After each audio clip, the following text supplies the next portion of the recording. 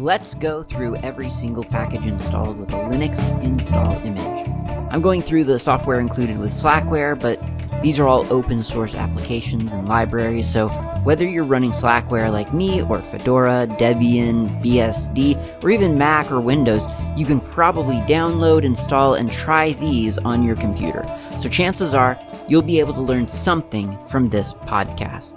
Let's get started with Jasper. Jasper is a JPEG 2000 library. What on earth is JPEG 2000? I don't know, nobody knows. JPEG.org, that's the home of JPEG. JPEG.org/JPEG2000 tells us that JPEG 2000 is the Swiss Army knife of image codecs. It supports lossy and lossless encoding, up to 16,384 components, bit depth up to 38 bits per sample, terapixel images, resolution and quality availability, progressive decoding and subframe latency, region of interest accessibility, non-iterative optimal rate control, and more. So JPEG 2000 was, as you might sort of glean from its name, it was meant to be the as I recall, it was meant to be the image format to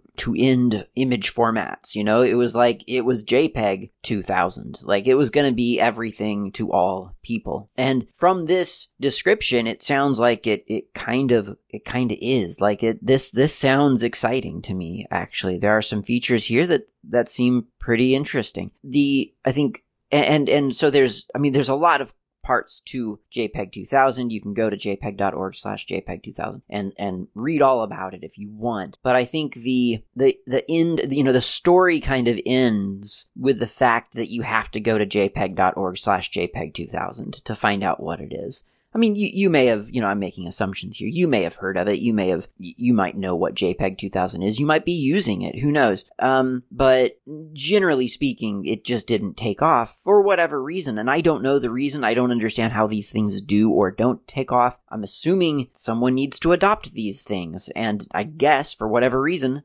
nobody adopted it. And I don't know the reason. I don't know why. Did Windows and Mac just not decide to implement this in their OSs, and presumably that would have been the thing to trigger, popularity. Although arguably maybe we could blame like Firefox or something. Maybe Firefox didn't implement it did they? Let's look if they've implemented it yet. Here's a JPEG 2000. I'm going to try to open with Firefox, and doesn't really appear to want to open in Firefox. It might not be opening, or possibly Firefox is just trying to second guess what I'm trying to do. I feel like it's been doing that lately a lot, where I try to open something and it acts like I'm trying to download it again. So I don't know. I think my settings must be not optimal for just opening random files in my browser, which, admittedly, I don't normally want to do anyway. So, whatever reason, like JPEG 2000, I think it's safe to say it didn't really take off. It really, most people just use JPEG or PNG, and that's it. And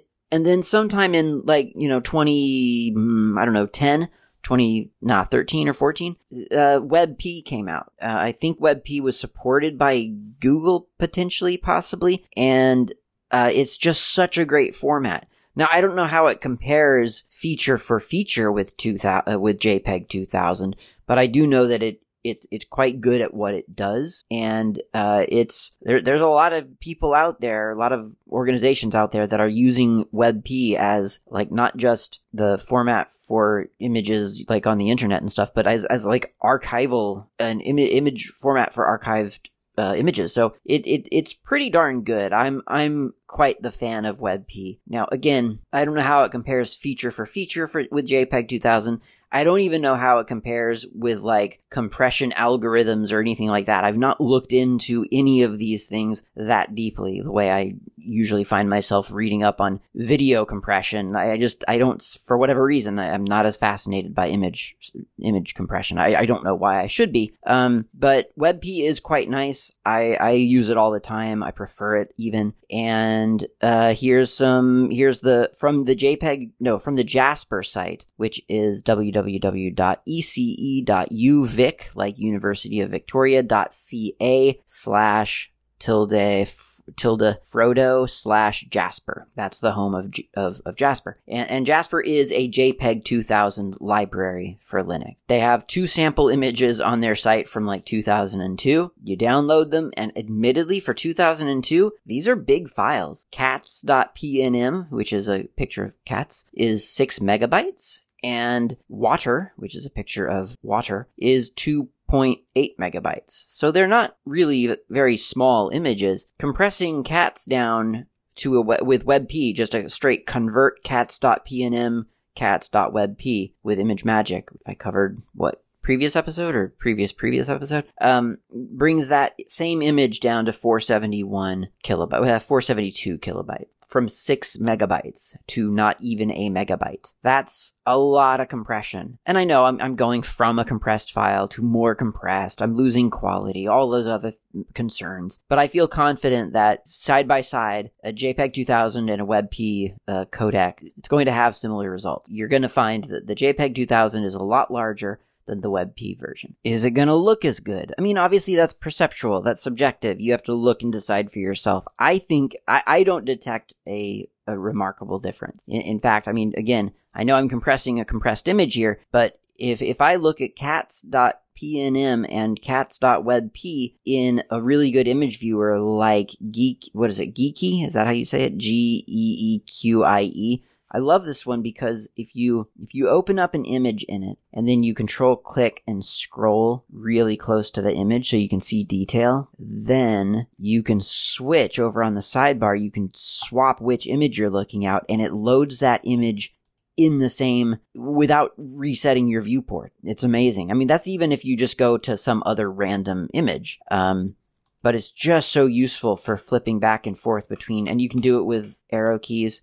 Just go up and down on the, back and forth between the cats, one image and the other. I mean, really, and just focus on, whatever portion of the image you think is important. And there's really not, I mean, I see a little bit of a difference, but I honestly can't tell between the two, like what's better versus just what's different. So yeah, it's a tough call, and I don't know. I'm going to just say I don't see a difference. So there's that. So yeah, I don't know. Is JPEG 2000 a thing? I don't think so. Maybe it is. Maybe somewhere it is, but I don't think it's really taken off. But I think it's important to have support for legacy image formats. And I guess legacy, JPEG 2000 for lack of adoption is legacy. Because I would really hate to have tried JPEG 2000 at some point, and then to suddenly realize that none of my systems can read that image. That would be the worst experience. Jasper helps ensure that that isn't something that happens. Now, here's an interesting thing if you want to try it. Go to your terminal and just do a hex dump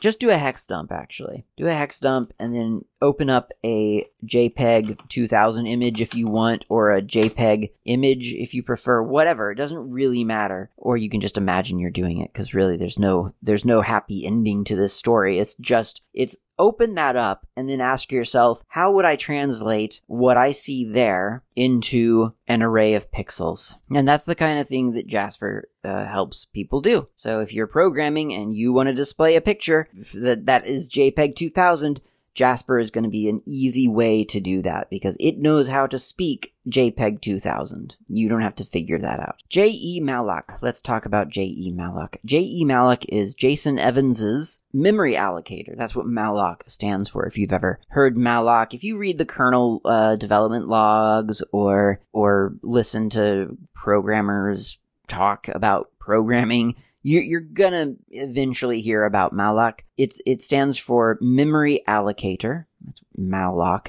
memory allocator. And jemalloc is a general purpose scalable concurrent malloc implementation. So what does malloc, what does memory allocation mean?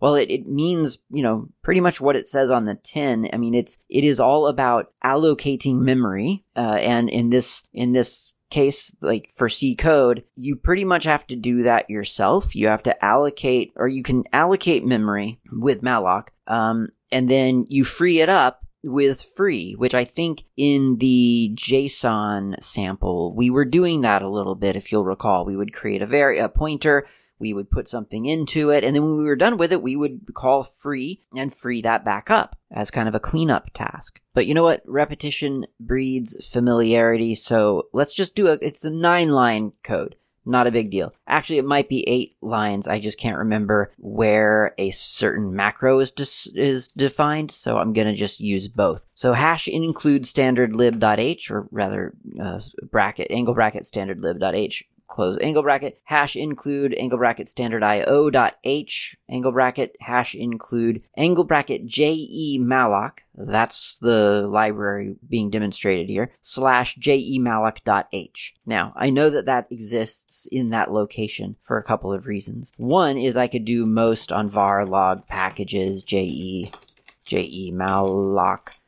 and there's only like 10 items in this package, and some of them, or one of them is user include jemalloc, jemalloc.h. There's also the compiled library in /usr/lib64 /libjemalloc.so.2. Now there's also a binary application here called jemalloc-config. So if I go to a terminal and just run jemalloc config, it gives me a helpful help menu, and it tells me I can look around. I can discover where jemalloc is located by different components of it, by different options. So jemalloc-config -- include dir it tells me it's in user include. So if you didn't know, you could look in user include to find where jemalloc is, and you discover that it's in jemalloc and so on. If you weren't sure about where the libdir was, you could jemalloc-config --libdir, and it's telling you, oh, it's in /usr/lib64. So that's kind of a useful thing to know, I guess. So that's how I knew that jemalloc / jemalloc.h was the thing that I needed to include in order to use these functions. Okay, so we'll start with int main parentheses curly brace, and then we'll do an int space asterisk string semicolon string equals malloc parentheses path underscore max. That's all capital. Path underscore max is a macro defined either by standard lib or standard io. It's got to be standard lib, right? I mean, why would it be standard io? And yet I'm not sure. Either way, it's a macro defined by one of those, and it contains the maximum size of the path, of a file path. So it's just a nice random, well, not random, but I needed a value, and I could have just created a variable and so on. But this exists. This is a macro that exists, and this is not a very uncommon. Like, you may need to know this sort of thing in C, because you don't want to write an application that's going to provide or try to take path names that exceed a certain amount, and then you'll have a buffer overflow, and all kinds of bad things will happen. Or at least you'll have sloppy code. So that's not completely unheard of. So path underscore max, close parentheses, semicolon. Print F, this is just for feedback. This is just to help us have the illusion that something's happening in this application. I mean, something is happening. It's just not very impressive. Parentheses, quote, allocated memory for path max. And then let's look at the value, which would be, what would it be? %d, delta, \n, close quote, comma, string, parentheses, semicolon, because that's what we called our path max. Okay, so at that point, because string equals malloc path max, that was allocating the memory for path max. We have told ourselves that we've done that. So really all there is left to do in this very, very basic application is free the string. So free parentheses string, close parentheses, semicolon, and then I think that's really it, semicolon. So that's like 8 lines of code. And it's going to be accordingly as impressive as 8 lines of code as you can imagine it would be, which is to say, not very. So I'm saving that as maltest.c, and then I'm going to go out to the terminal, jcc-o, I'll call it mtest, and just to make sure, I'll do a -I/usr/include/jemalloc, so we know where we're including files from, -l, lowercase l, jemalloc. So that's telling it to look for that lib jemalloc.so.whatever. And then the source, of course, is maltest.c. And then I'll just press return, and it compiled really fast because it's a really simple application. LDDMtest. I just hit some secret keyboard combination. I had to cut the recording so you don't know this, but I did. I'm telling you now. I hit some magical keyboard combination that did some kind of KDE thing where it overrode it just turned on the caps lock key. Like, I don't use caps lock. It's mapped to a control key, but I hit something when I was going for control C, I think. I hit something and it activated like this software-based caps lock within KDE. I'd never seen anything like it before. I had to hunt it down and turn it and deactivate it. It was really weird. I don't know what I hit, but it took me several minutes to do that. So where was I? I was doing, and then when I came back to Audacity to continue to record, I somehow started the next track at 48 kilohertz, and my recording device is set to 44.1, so I played back the last 10 minutes of me talking, saying basically the same thing that I'm saying now, except I sounded very fast, very sped up, like a little chipmunk type voice. So that was really weird, but I have tested now. I think I should sound normal, and I'm back. And mtest, LDD or /mtest anyway, renders exactly what I would hope for, which is that yes, it is using jemalloc, so we're not using any other malloc. We're using Jason Evans's malloc, and then mtest does exactly what it's supposed to do, allocates memory and then frees that memory back up. Not very impressive, and I think I've done some type conversion wrong, because that looks like a very large number for the path max. I don't think that could possibly be correct. Surely not. That's huge.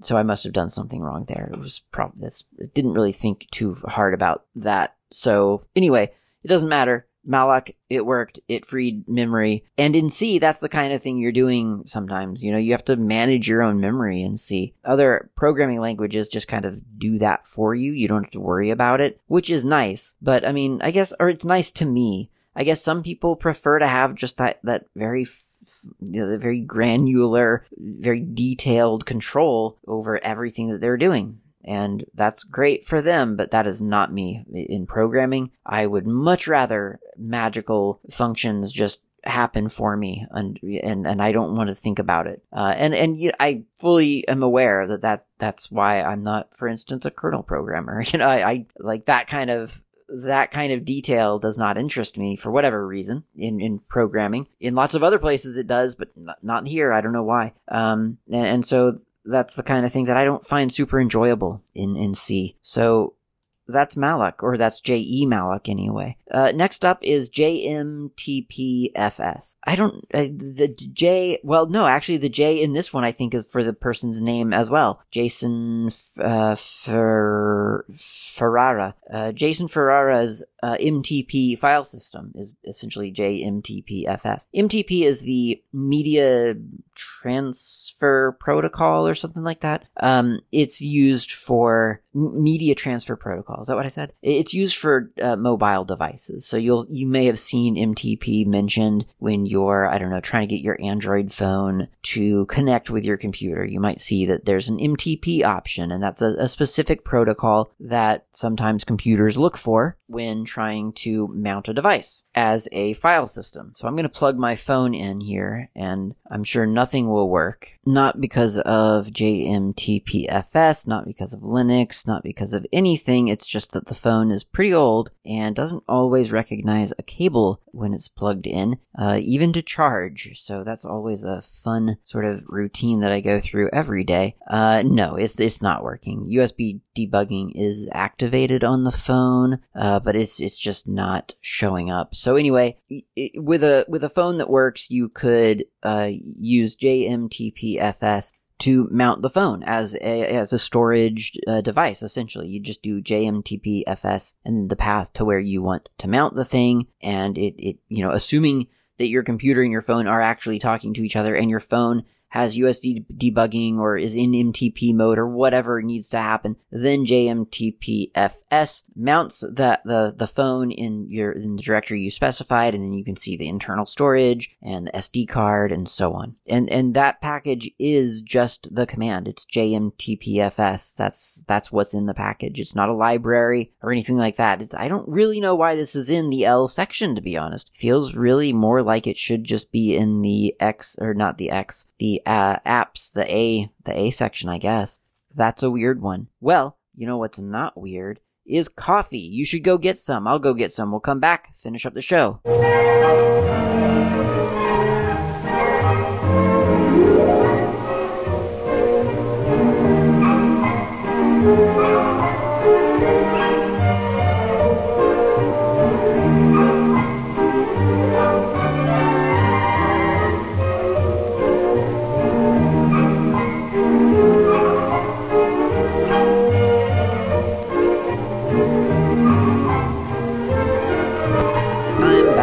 Coffee. I am drinking Mackenzie's coffee again. You know, it's funny. I mean, this counts as listener feedback, right? On Mastodon, my friend Claudio was talking about how nice it was to go get some coffee every time that my coffee break music plays, which I appreciate, and I assume everyone is doing.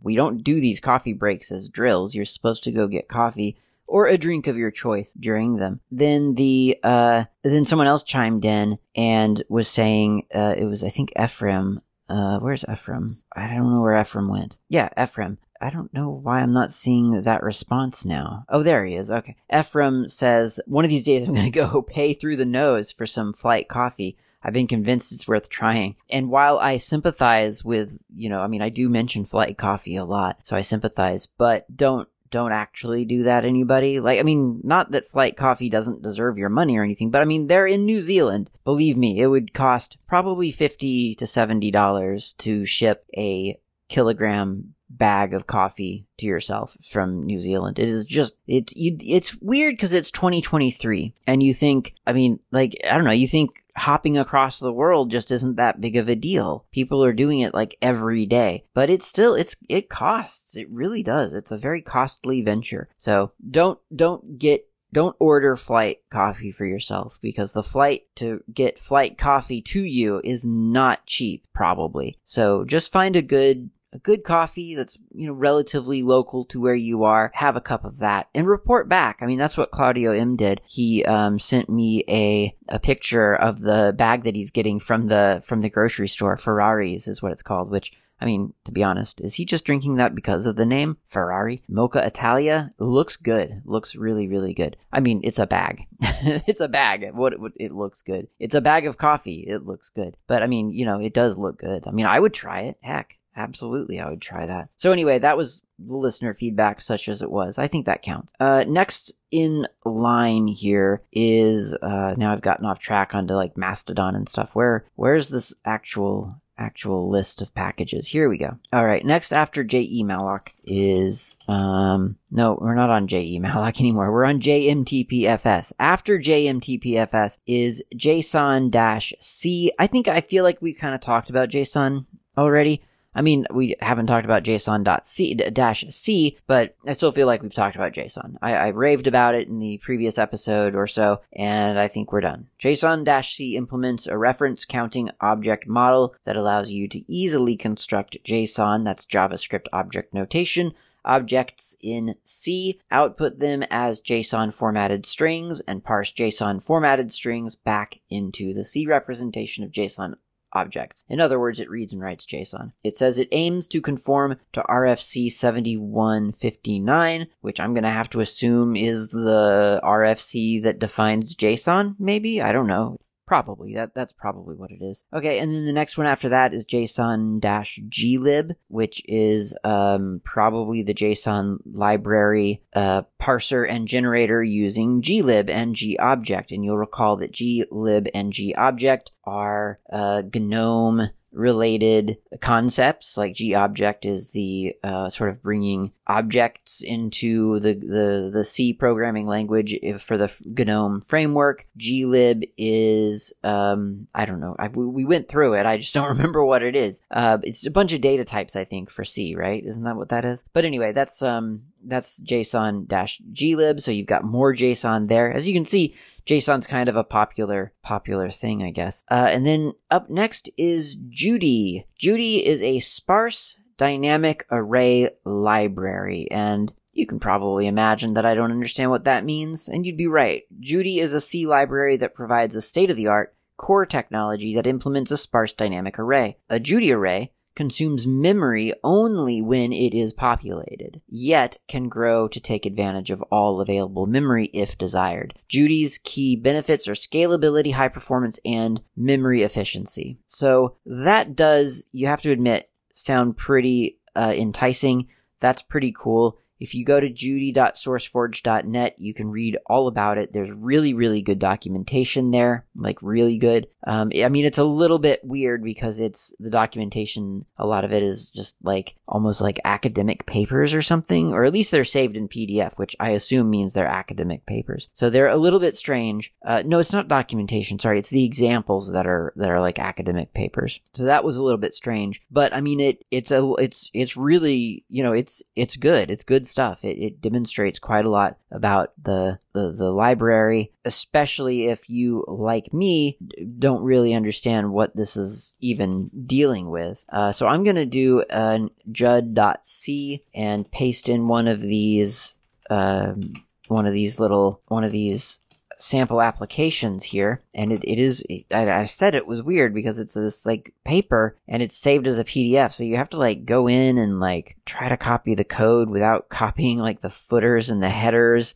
It is not terribly convenient. It is, I dare say, inconvenient, but you can do it. It does work. And interestingly, if you get a stray header in there, it still compiles and runs. It's really weird. I guess because it's, it amounts to like http : and then // of course is the C comment. So everything after that would be ignored. I just don't know why you can just insert an http : in C code and still compile it. I'll try it again in a minute. Okay, so here's the jud.c code. GCC jud.c does not work. It fails because of a bunch of, it doesn't know where Judy is. So what I'll do is we'll do a gcc-i/usr/include/ something. I don't know where this stuff is either, so I guess I'll do a most var log packages /Judy. I accidentally did Jed instead. Common mistake. Judy. There we go. Lots of stuff here. Judy.h with a capital J, and then libjudy with a capital J. So that's tricky. That's very tricky. So include / well, I think that should be enough, or no, let's try just saying, no, that should be enough, right? And then -l, lowercase l, but a capital J, libjudy. There, that compiled. Okay, so now if we just do an ./a.out, it says begin storing 10,000 random numbers in a Judy scalable hash array. Insertion of 10,000 indexes took 0.915 microseconds per index. Retrieval of those indexes takes 0.04 microseconds per index. So it's very fast. I mean, I don't know what we're inserting or retrieving, but that's what it does, and it is very fast. It doesn't take any time at all. 10,000 is a big number no matter what. Now, there is a note somewhere here in here it is. So D hash size equals 256. So I think I need to recompile it with that because I forgot about that. So GCC -d hash size equals 256 -I user include -lowercase l capital Judy and then jud.c. There we go. Let's try this again. See if that has changed anything. Yeah, it has changed things. So this time insertion of 10,000 indexes only took 0.128 microseconds. So that's down 0.8 microseconds almost. And the retrieval of it took 0.064 microseconds up at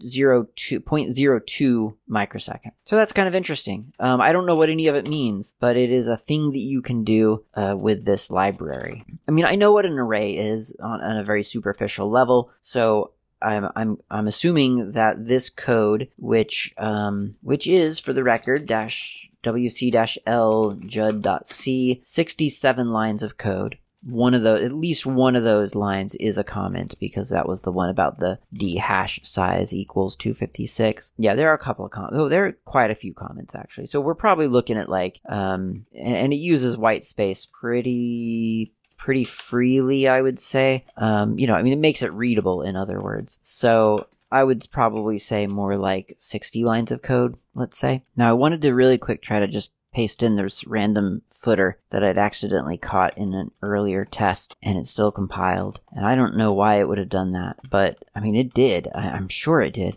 So I'm pasting it in right above asterisk p-value plus equals 1 semicolon, because that's where I'm pretty sure it was. So it's http:// and then, like I say, right after the // everything becomes a comment, and trying it again, and this time it fails. Okay, so maybe I didn't have it in there. Maybe that came in. I don't know. I mean, it was there. I swear it was there, but it definitely doesn't understand.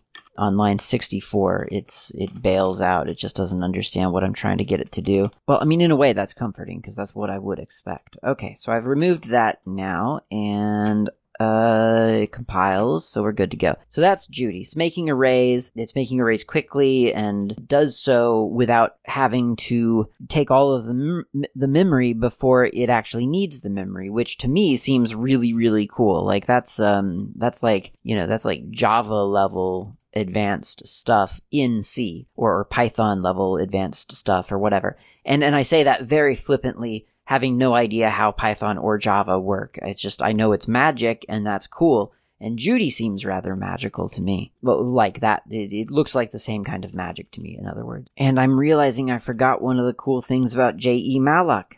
The one of the things that I was specifically going to mention. So there's this property, malloc_conf equals stats print equals true, that you can set when you're running something using jemalloc, and you get all kinds of really, really cool output about how much memory has been allocated and stuff like that. Well, I think it might be worth just kind of going back to mtest really quick here and seeing if that works. Okay, so here's mtest again. I've actually forgotten. I already got rid of it, and now I don't remember what it was. But I mean, it's include standard lib, include standard IOs, include jemalloc, and the jemalloc.h, and then int main, int string equals malloc path max, printf allocated free string, return 0, right? I mean, that's basically it, I think. And then I'll do a GCC-om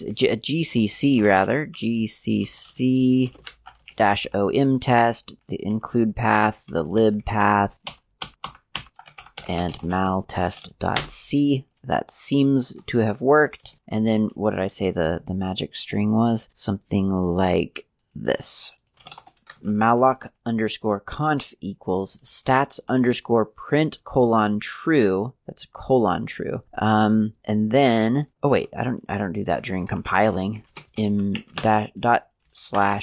mtest. There we go. Yeah, that's it. Wow, that's so cool. So when you're using jemalloc, if you set that environment variable, malloc_conf equals print stats_print : true, and then you run the thing that is, using jemalloc, and again, you would want to kind of confirm that you're actually using jemalloc, so ldd, in this case, /mtest, just to make sure that jemalloc.so.2 shows up as a linked library, and it does. So it is, this would be something that should work. Then you run malloc_conf equals stats_print : true /mtest, and the thing runs, like your little application runs, but you get all kinds of information about I mean, just everything. I mean, it's a screenfuls and screenfuls of numbers. Whether those numbers are important to you or significant to you depends on what your goal is. But you definitely get data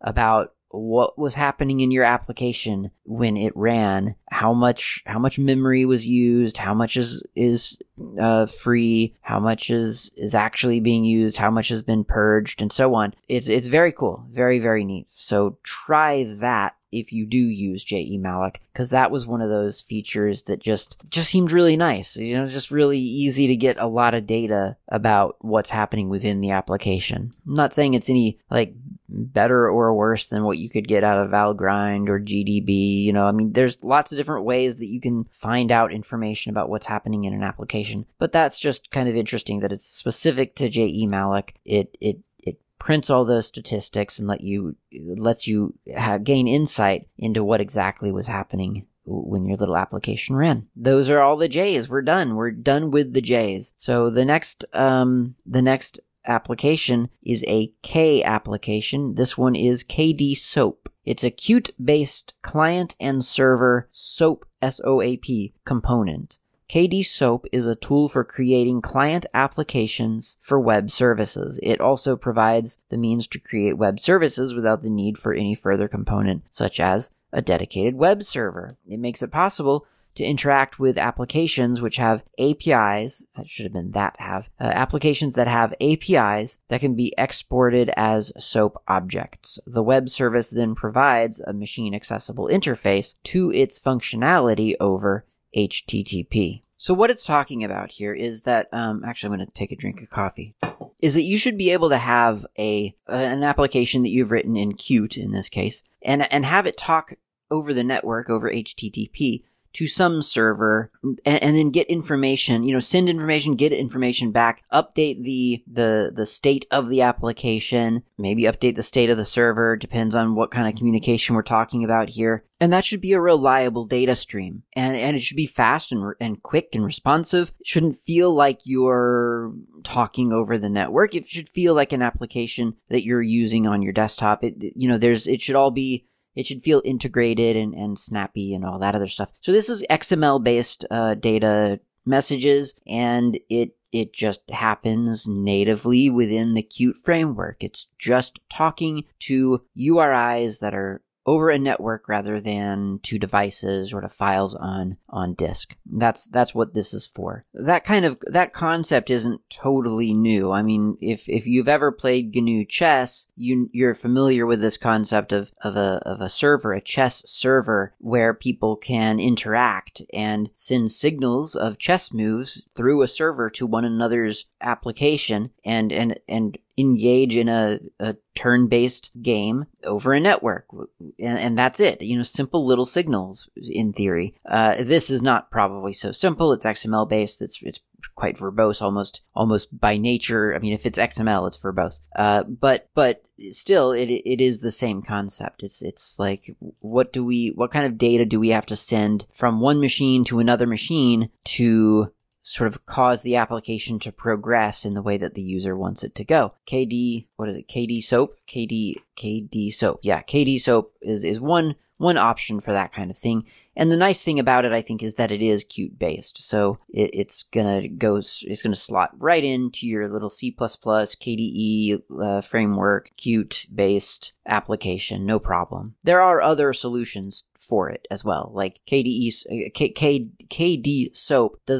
is not the only thing doing it. I mean, I just mentioned the chess one, but I mean, there are yet others. All right, Keybinder 3. That's a keyboard shortcut library for GTK Plus version 3. Keybinder is a library for registering global keyboard shortcuts. Keybinder works with GTK-based applications using the X Window system. So this is a big topic for me. I'm really a fan of keyboard shortcuts, and the more global they are... Well, no, I shouldn't say that. The global ones are great, and the application-centric ones are great, and I love the idea of having very specific identifiers for each, because I want my global keyboard shortcuts to be global. And this is something I may have told this story before, mention it quickly here again, just in case you missed it, or if I didn't actually talk about it, but I think I have. So I know at some point I have. Anyway, back on my old OS, way before I was using Linux. I was using Mac. That was what I was born and bred on. And when I switched to Linux,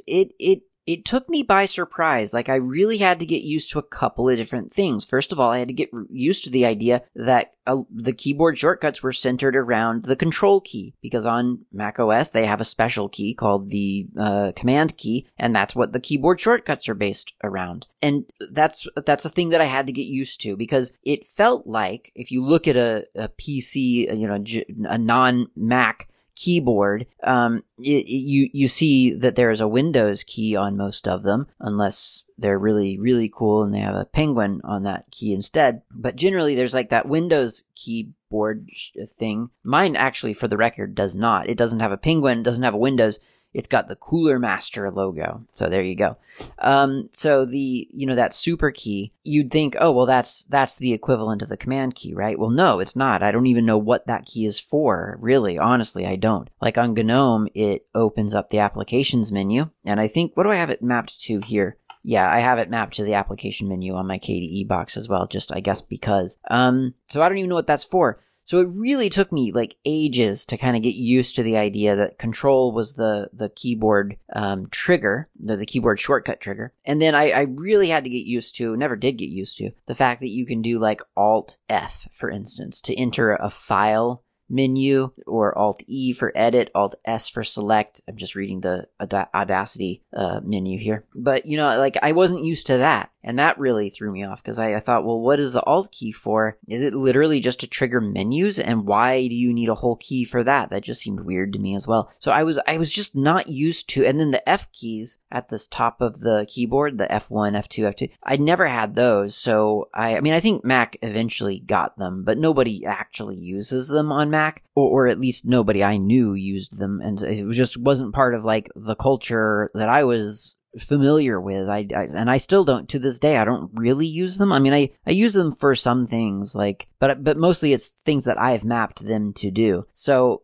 I don't know. It took me a long time to sort of get used to the idea of how keyboard shortcuts worked on Linux. So I started kind of developing my own keyboard shortcuts and really kind of configuring how I wanted my system to operate. And that was pretty easy to do at the time. I was running either Fluxbox or KDE, depending on which computer I was on. My laptop was Fluxbox, and I think the work computer was KDE. So it was kind of, I was able to really kind of figure out how I wanted to interact with my desktop, and being able to define my own keyboard shortcuts kind of blew me away. Like, that was an exciting idea. Here was a system where I could program it, essentially. I mean, it's a selection in a system settings menu, but I mean, still, you're essentially programming your computer to react to certain triggers that you send it. And so I would do things like launch Emacs with Super E, or switch desktops with Super, I think it was, what was I using? I was still on QWERTY at the time, so I was using, I think, W, E, and S and D or something to switch between like a quadrant of 4 desktops with the Super key. So I really just abused the Super key, because I thought, this is a free key. Nobody else is using this. I'm going to use it for all of my custom commands. And it was fantastic. And in my head, I thought, well, I have re-implemented what Mac OS had on their desktop, because they had the command key, and you could do all kinds of things with the command key, and that's what I've done here on Linux, and boy, isn't this great. Well, that's wrong. That is completely inaccurate, and I don't know how I got it into my head that that's what I'd done, but that was my thought process. But Mac OS does not do that with the command key. Mac OS does with the command key the exact same thing that everyone else does with the control key. It's just a different keycap. They don't have, so in my head, I thought Mac OS has a global only keyboard shortcut scheme centered around the command key. And once you get into applications, then there are like, I don't know, other keyboard shortcuts. That's dumb. That doesn't actually exist. I don't know where I got that in my head. I guess because there are, on occasion, some Mac applications will have you use what they call the option key, which is basically the alt key. So I think I had it in my head that applications used option and the desktop itself uses the command key. And that is completely incorrect. Like, I don't know why I thought that, but that's how, as I was customizing my environment, in my head, I was somehow re-implementing this thing that I guess I wanted on any computer. And when I implemented it on Linux, I assumed I had brought it over from Mac OS. And no, I had not. It was completely new. It was something unique to how I wanted to use my computer. So I used the super key as a purely global keyboard shortcut trigger. So if it was super something, then that would work from anywhere. Doesn't matter what application I had open. Could be anything from Blender to Emacs to Firefox, Dolphin. It doesn't matter. If super and then a key, then it's global. It's a desktop function. And then once I'm in applications, because of the nature of how applications are arranged on all of these operating systems, then all of the keyboard shortcuts are control based, or I guess Alt if you want to use Alt to go into menus or something. I still don't really know what Alt is for. That's just once again, it's just one of those things where I never sort of grew up doing that as a computer user, and so it's just never really clicked with me. I just never quite gathered what that was for. So I can't quite wrap my head around like why someone might do that. But you could do that. I actually remap my right hand Alt key to the compose key half the time, so I don't even use it for its intended purpose. But the left one I probably use sometimes. I use it in Emacs a lot. But anyway, my point was super key I'm using for the global, and then control I'm using for application centric. And I love it. I think that's a fantastic idea. What's that got to do with key bindings dot whatever? Nothing really. Keybinder is it's a keybinder application. So it does what I've just described except for GTK3 applications. Is it on the way out? Maybe. I mean, it is specifically for the X windowing system, which is on the way out. It was developed apparently for Tomboy. Tomboy is a note, like a little sticky pad. Well, it's not really. It's like a personal wiki, really. I think it's come up before on this show. I never used it, but it's a wiki kind, a personal wiki kind of application where you can write and you can do special markup to then link yourself back to another note. The KDE notepad, like the in KDE PIM, it's kind of similar to Tomboy in theory. So this was apparently created for Tomboy, probably because Tomboy would minimize to your system tray. Like if you didn't have a note out like and open, or I mean, I guess even if you did, you always had like this Tomboy menu up in your system tray. And I'm assuming that the developers of Tomboy probably thought, well, we want a way to trigger Tomboy actions from anywhere. And so we'll create this library called Keybinder, where we'll be listening on the system constantly for a certain keyboard shortcut. And when that happens, we'll trigger a Tomboy action. That's what I'm guessing. And it has since then kind of been used as just a general keybinder for lots of other things, because I mean Slackware certainly doesn't have Tomboy installed, I don't think, right? Surely not. Tomboy. No. Okay. I don't even think Tomboy, it may not exist anymore. It may have thrown in the towel, as they say. Yeah, no, maybe not. I don't know. It's got a page on gnome.org. Doesn't really mean anything. I mean, gedit has a page on gnome.org as well. Okay, so anyway, that's a library, Keybinder 3. It is GTK3, so I imagine that, yeah, it's probably on the way out. There's probably some equivalent out there up and coming. I think we can get through the Ks today in this episode. There's only one more after this, and then we're on L. So anyway, that's Keybinder. What was I going to say about it? Oh yeah, and it's kind of interesting that like you don't necessarily think about it, but keyboard shortcuts, they require something to be sort of running in the background, listening for that exact combination of keys, like nonstop. And if you think about that, I mean, to our, very sort of slow human brains, I think, we think that just surely it could miss a keyboard combination. Like, what if I hit the keyboard shortcut that I want at the exact moment, right after the listener has cycled over, because it's a loop, right? So I mean, at some point there's gotta be a little break in that loop where it's resetting to the top of the loop or something. And what if I hit the keyboard?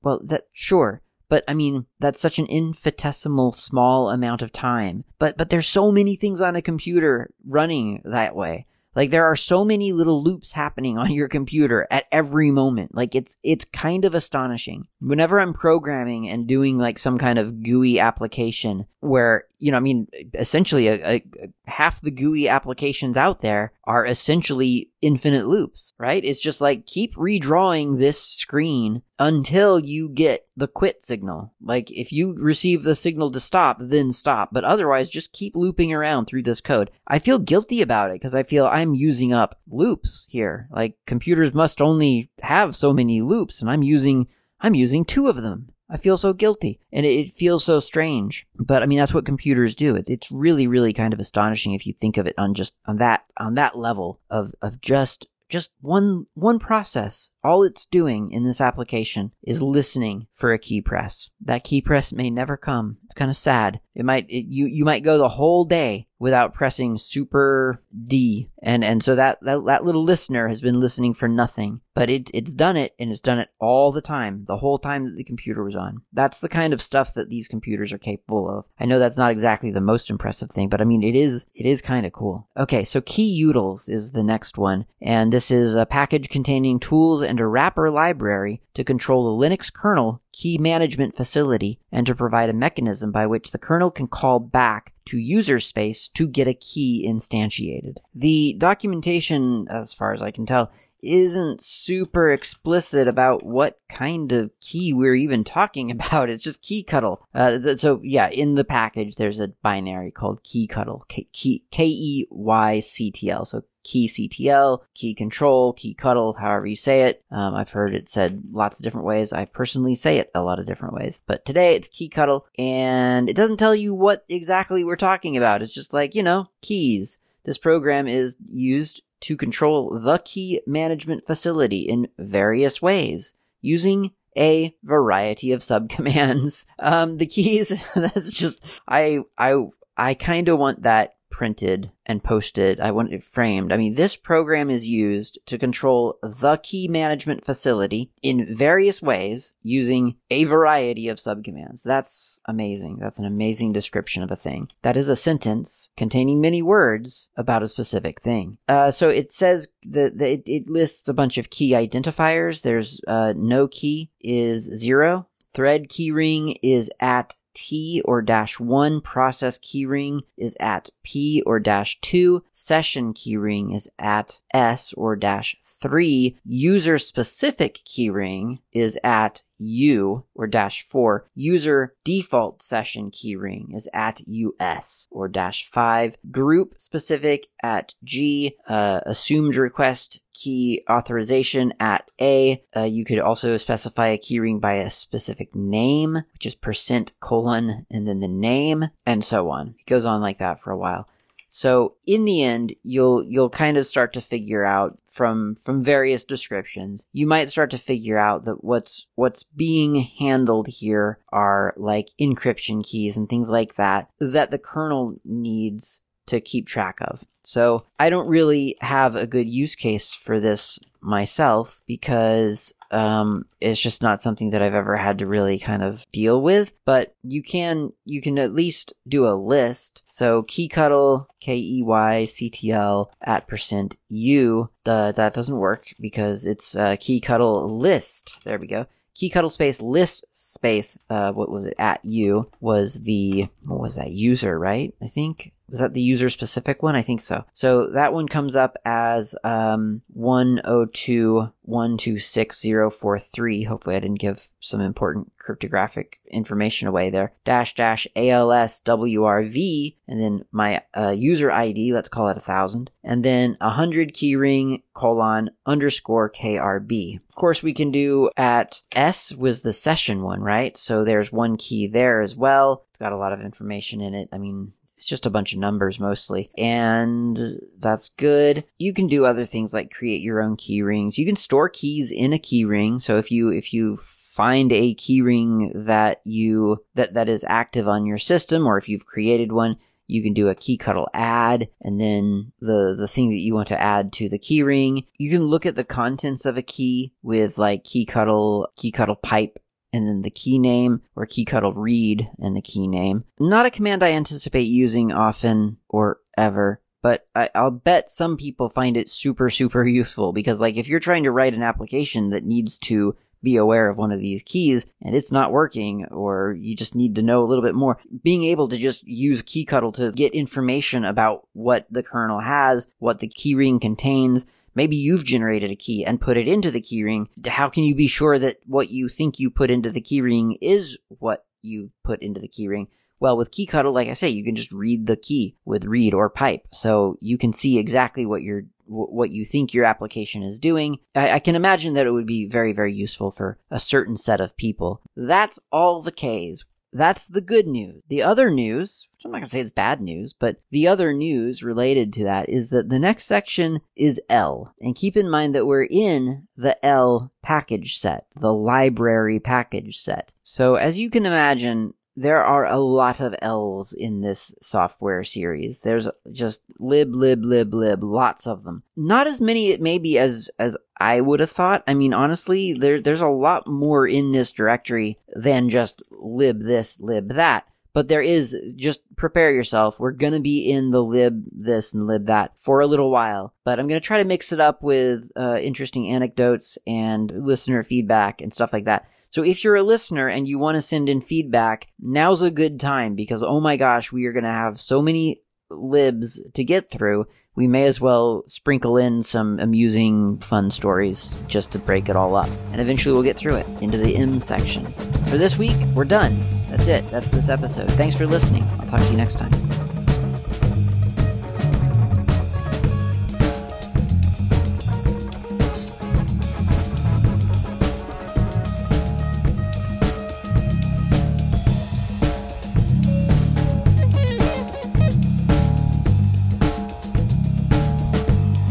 Thanks for listening. My name's Klaatu. You can reach me anytime over email with feedback or comments, tips, or just to say hi. My email address is klaatu@slackermedia.info. You can also reach me on the Mastodon network, not Klaatu, at mastodon.xyz. The show's intro and outro music is by Fat Chance Lester. You can find their music on bandcamp.com or on GNUWorldOrder.info. In the archive, you'll find a music directory containing the album from which this music has been extracted. Until next time, thanks for listening, and keep the source open.